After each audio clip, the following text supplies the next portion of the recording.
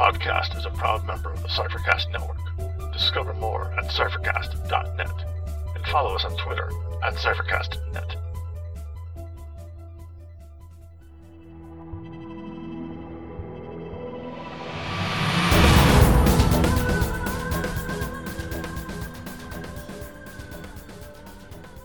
Welcome to Incantations, an Invisible Sun podcast. I'm Scott. And I'm Dave. And we will be your guides along the path of suns. Today we sing, My Path Takes Me Strange Places, when we talk about creatures you can encounter under the pale sun. Join us on the path of suns, and we may uncover a secret or two.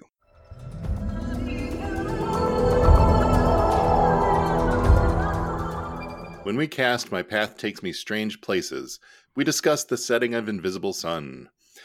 This time we're talking about the creatures under the pale sun. So we did locations previously, and now we're going to talk about creatures again. So, quick reminder about what the pale represents. It is endings and death. It is also bureaucracy. And I think you're going to see that there's a lot of bureaucracy represented in the creatures that you can find under the pale sun. Surprisingly, to me at least, I wasn't expecting there to be as much as there is. But I want to start out with a real banger. I want to start out with the Bleak Horse. Bleak Horse has the best name. Bleak Horse is the best horse. So when I was first reading it, I'm like, oh, is this like going to be like some weird reference to Bleak House? But no, it's a normal horse, but it has a ghost mouth inside its normal mouth. And I guess it bites you and inflicts terrible wounds. Like, I don't know, man. It's just a horse. But it's a horse with a ghost mouth inside its mouth. Yeah. I mean, I really like Bleak Horse. Like, it's goofy in a way that I appreciate. It is endearing in the how focused its design is. Yeah. I guess if you say the design is... Do you think we could fit, the alien from Alien in Invisible Sun? What if it was a horse? Pretty much. Yeah. Bonus points if you make its blood acid. Easily done. Like, yeah, no problem. I mean, it inflicts terrible wounds, so maybe its blood is acid that, burns away your spirit. It's just that simple, folks. All right. So there, I grabbed all of the creatures that, sort of represent the government of the pale sun. So I have notes for all of them in here because I thought it was interesting that there were so many that were involved in, this structure and bureaucracy that the pale sun also represents. And the first creature that we have there is the Gilded Ruin. And this is a large human skeleton. It looks like it's made out of pounded gold. And this thing is a peacekeeper and enforcer in the city of Catafalque. Did I pronounce that right? It looks good to me. Cool. Pronunciation is one of our favorite things to go over on our show. So this is one of the creatures that, has some sort of role to play in the governmental structure of the pale sun. This thing is a peacekeeper. It's, it could be part of the police force. It could be, part of the military, whatever you want it to be under the pale sun. But this thing is part of, the giant wheel of, bureaucracy that keeps the pale sun moving at a glacial pace. And this is the first of a few. But I also like that this thing carries around a massive rifle and a long saber, which like calls back to, early 20th century military imagery to me. Does that line up? Yeah, I could see that. I think almost of like a Prussian military uniform or something along those lines. In that, early 20th century, like leading into World War I. Yeah, and speaking of leading into World War I, we have the Mortis Mephitis.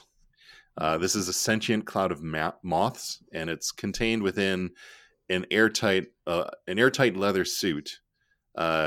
And it has a gas mask, and this was another one that, it's where is it?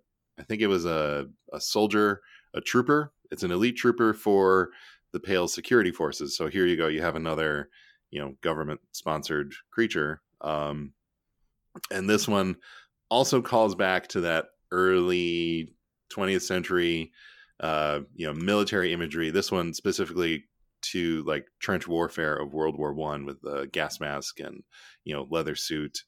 I don't remember if this thing, it carries a pistol and a long knife. Like a lot of the first two creatures that I ran across that have something to do with the, Pale government both call back to this early 20th century, military imagery, which I found really interesting. Which it would be consistent with having sort of the steampunk Brazil aesthetic we talked about with locations. How so? Well, that if we're talking early 20th century, pre-World War I or about World War I era, then having a lot of pneumatic technology and steam technology would fit well with the architecture and the systems, and then you populate it with these creatures that fit with the same time period. And while they themselves are not pneumatic or steampunk, they can blend right into that scenery. Yeah. Also, it's a bodysuit filled with dead moths, and one of the special attacks it can do is pull off its gas mask and spray dead moths at its enemies. And I haven't noticed this, maybe I haven't been tracking this all along, but one thing I've noticed with both of these are very strong creatures defensively, which I have found to be essential for combat in Invisible Sun because of the way the skill system works. Your players will be much more capable in terms of their ventures at offense than defense, likely. Yeah, definitely. So the Mortis Mephitis, for instance, is a level 5 creature with a good, with fairly good health. It's magic and requires those 2 successes, but on top of that, it has +2 to all defenses. So you're gonna have to have 2 successes at difficulty 7 to actually hurt this creature, and that's actually not all that crazy, given the offensive spike we see in characters after the first, really after the first tier or so. Yeah, the Gilded Ruin is a bit tougher, but I think the thing that really makes it stand out more is, sure, its defenses are better, but it has more armor, and there are some you can have an effect that does a huge amount of damage, which kind of ignores any amount of armor for the most part. But I think I see that most armor that creatures are getting is 1, 2, or 3. 3 is on the pretty high end of where their armor is going to land. But 3 can be pretty significant if your players aren't dumping a ton of sorcery into doing extra damage. Yes, I think this is an interesting byproduct of the system I had not really anticipated, but it allows simulating different types of strength or durability. So with the Gilded Ruin, with armor of 3, holding all else equal, light weapons simply can't affect it. Right. And a medium weapon would only do 1 point of damage if it got through all of the other defenses. Yep. That's a different type of durability than, say, a creature that has high defenses, where it's maybe harder to hit, but once you hit it, you do a whole bunch of damage. Yeah, and armor is something that you can get over pretty easily if you're pumping magic into this thing. Right. All right, so the next creature we have, it's another one that enforces the rules of the Pale. We've got the Pale Rider, and obviously we have to include this because, I don't know, it's death. It rides a bleak horse, so I was going to include it regardless. It certainly fits the tone. Yeah, I don't know. There's really not much else to say about the Pale Rider. So it patrols the Pale, and it's enforcing the rules of the Pale. So there you go, your bureaucracy again. And what it's really enforcing is that anybody that belongs in the Pale, it's going to help them. It's going to, help them navigate the Pale, whatever they're running into. But those that don't belong in the Pale, it's going to chase them out. So, it's reinforcing what the Pale is all about. If you are dead, then you can stay here. If you're not dead, then you should probably get out of here. And it's it's death. There was an interesting thing that in reading this, it's a little disappointing to not have more distinctive abilities, though one of its strikes renders the basically makes the target unable to speak, which is kind of cool. Yeah, that's but cool. It did raise, getting back to this issue of sort of defenses and difficulty levels, because by tier 2 or so, your characters will be able to assemble impressive ventures if they're not because they're min-maxing, but if they're really trying at all to invest in relevant skills or things like that. Those ventures are going to build up quickly. So that it has the requirement of magic successes. It has the some defenses which are going to pump up its level, but those are only going to affect the attempts to harm the Pale Rider itself. One of its abilities, Halo of the Pale, creates basically an invisible wall that neither spirits nor physical entities can pass through. This is, I think, an important power for this creature. But since it's a level 5 creature, I would assume that wall it creates is level 5. Yeah, I would assume if your players want to try and break through that wall, they're going to be able to make a check for it. And if that's the case, at level 5 is not hard at all for characters to overcome. So one thing I found is a lot of these abilities are easy for characters to avoid unless you want to do something like Flux to basically override their rolls, which is not recommended very often. Yeah. So the use of defenses and armor to make these creatures more durable still leaves open that their abilities themselves may not be very powerful. Yeah, level 5, it's not too hard to get over if you try. Right. I mean, so that's with no skills, with no venture at all. That's what, a 60% or a 40% chance. But you could say that 50% chance. It was a magically created barrier, so you might require 2 successes to get through it. That's good, because that makes a lot of sense. And if it's magically created, then you're down to a 25% chance to overcome, and also that'll be a little more durable to higher ventures. So I think that would be smart, since it is magically created, and most of the abilities are something along those lines. I hadn't really thought of that. I usually think of as magical defenses, because the two. It'll say magical and therefore 2 successes under defenses, but that I should also apply that to the abilities when there's an active effort to overcome them. Would you require that for the equivalent of dodge of a magical effect? Wait, I'm not sure I understand. So imagine a creature who blasts you with, magical energies.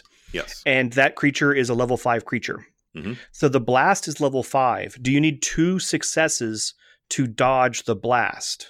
I think it really depends on how the blast is being generated. Like if it's a creature who is, blasting you with a magical bolt, I would say you need 2 defenses to get around it. Similarly, if it was a dragon who's breathing fire at you, I might not require 2 successes on that one, because that feels more like it's just blasting, it's just blowing hot air at you.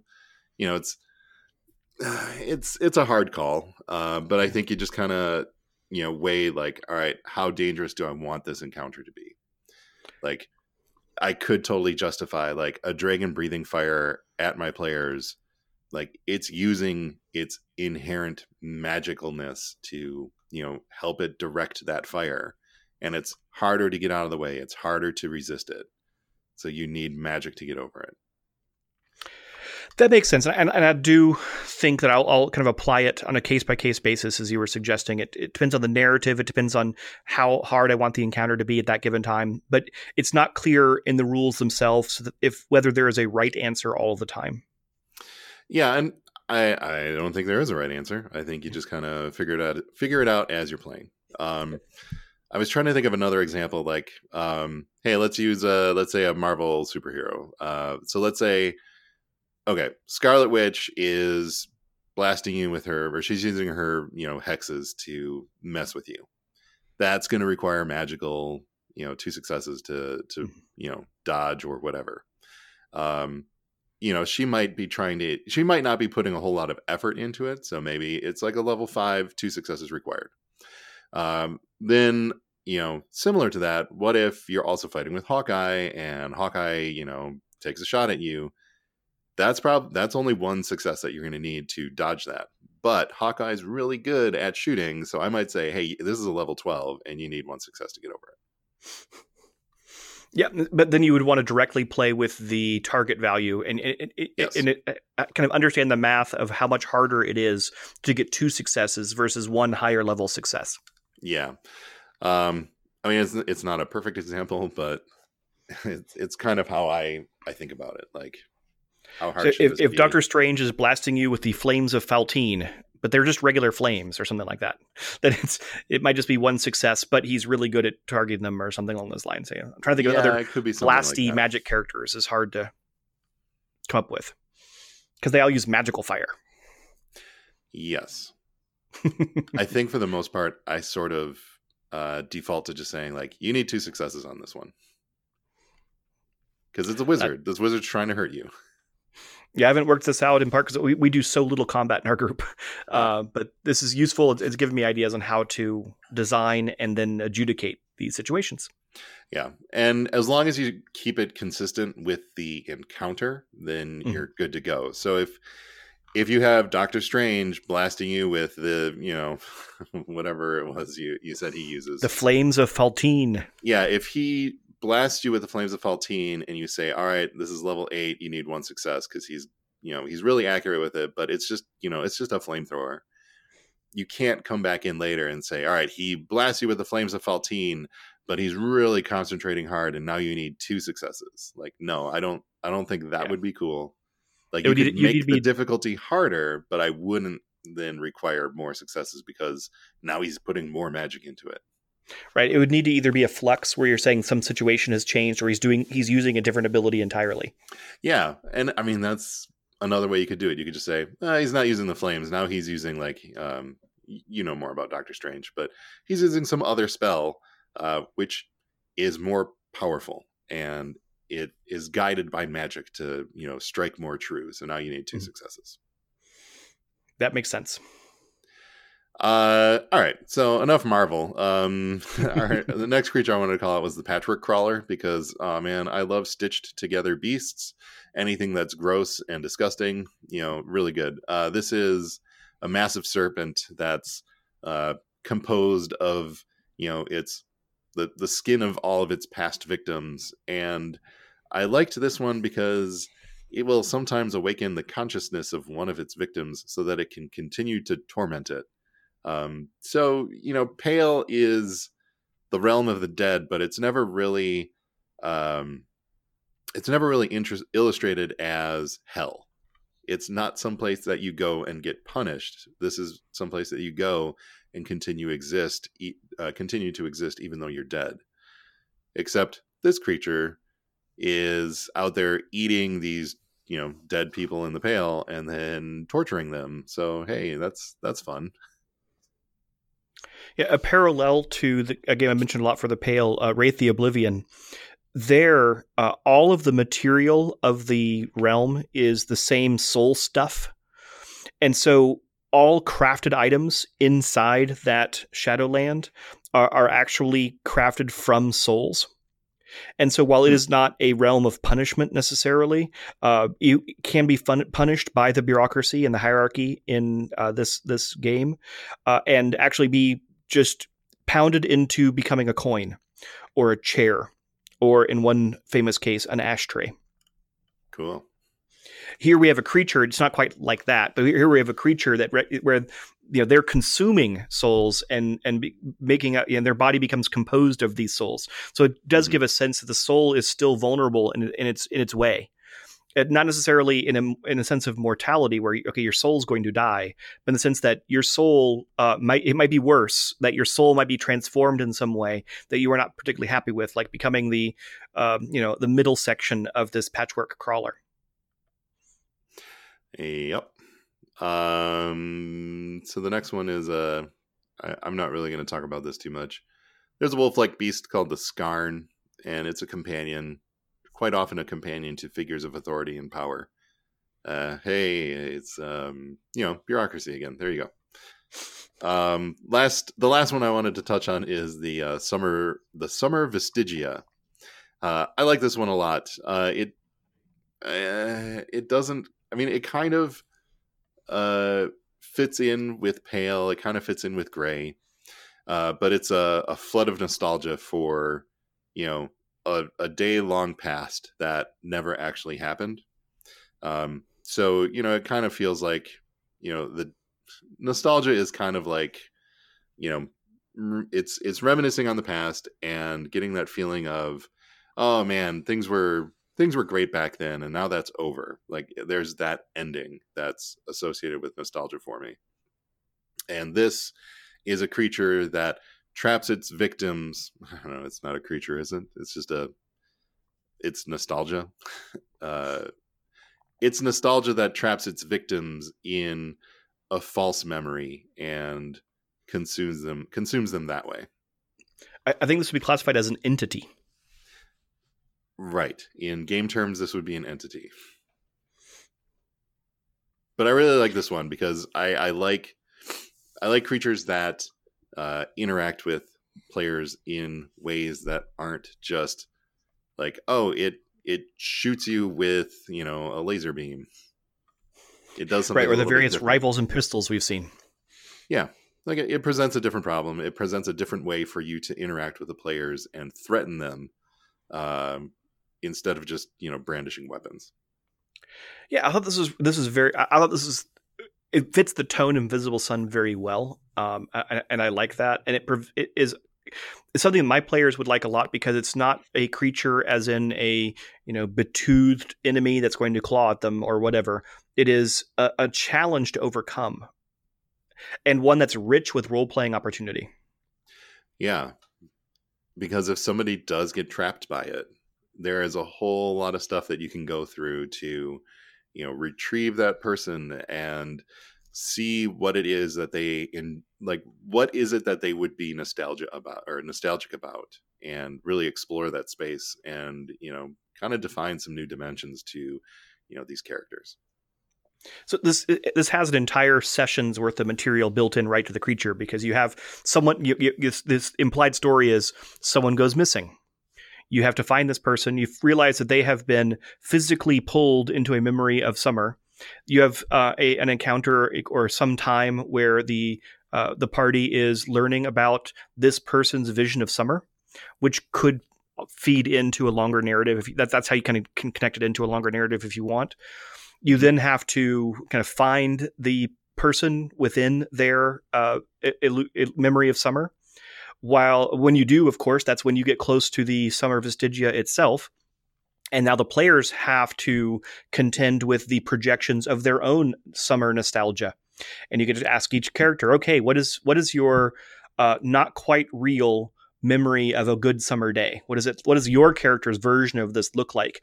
And they have to escape their own personal summer nostalgia traps. And then it coax the victim out of their summer nostalgia trap. Or somehow resolve that conflict, and that's 4 hours right there. Yeah. So I guess before we wrap things up, is there anything else we want to touch on here? Well, I did find it interesting that, as you pointed out, so many of these creatures are tied directly to the bureaucracy. Yep. One thing that seems to indicate, but something that one could ignore, is that the Pale is not a frontier with large areas that are untamed and have this not even necessarily a hellish landscape, but a landscape of dangerous untamed spirits. That most of what you are intended to encounter in the Pale are representations of that hierarchy. Mm-hmm.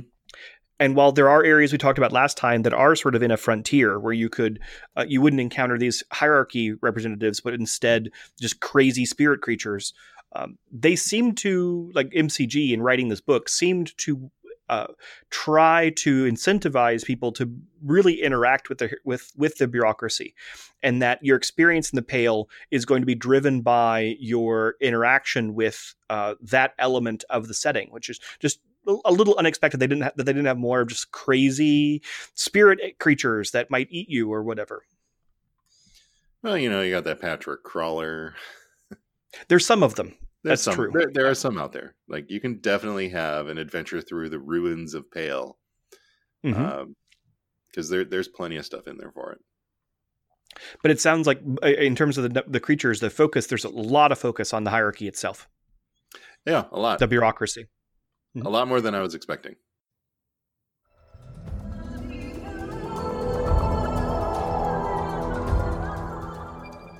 This ends our walk. Maybe you discovered something today. Maybe you need to look closer. The music was titled Beyond from Wes Otis and Plate Mail Games. It is available from DriveThruRPG. Invisible Sun is the intellectual property of Monte Cook Games.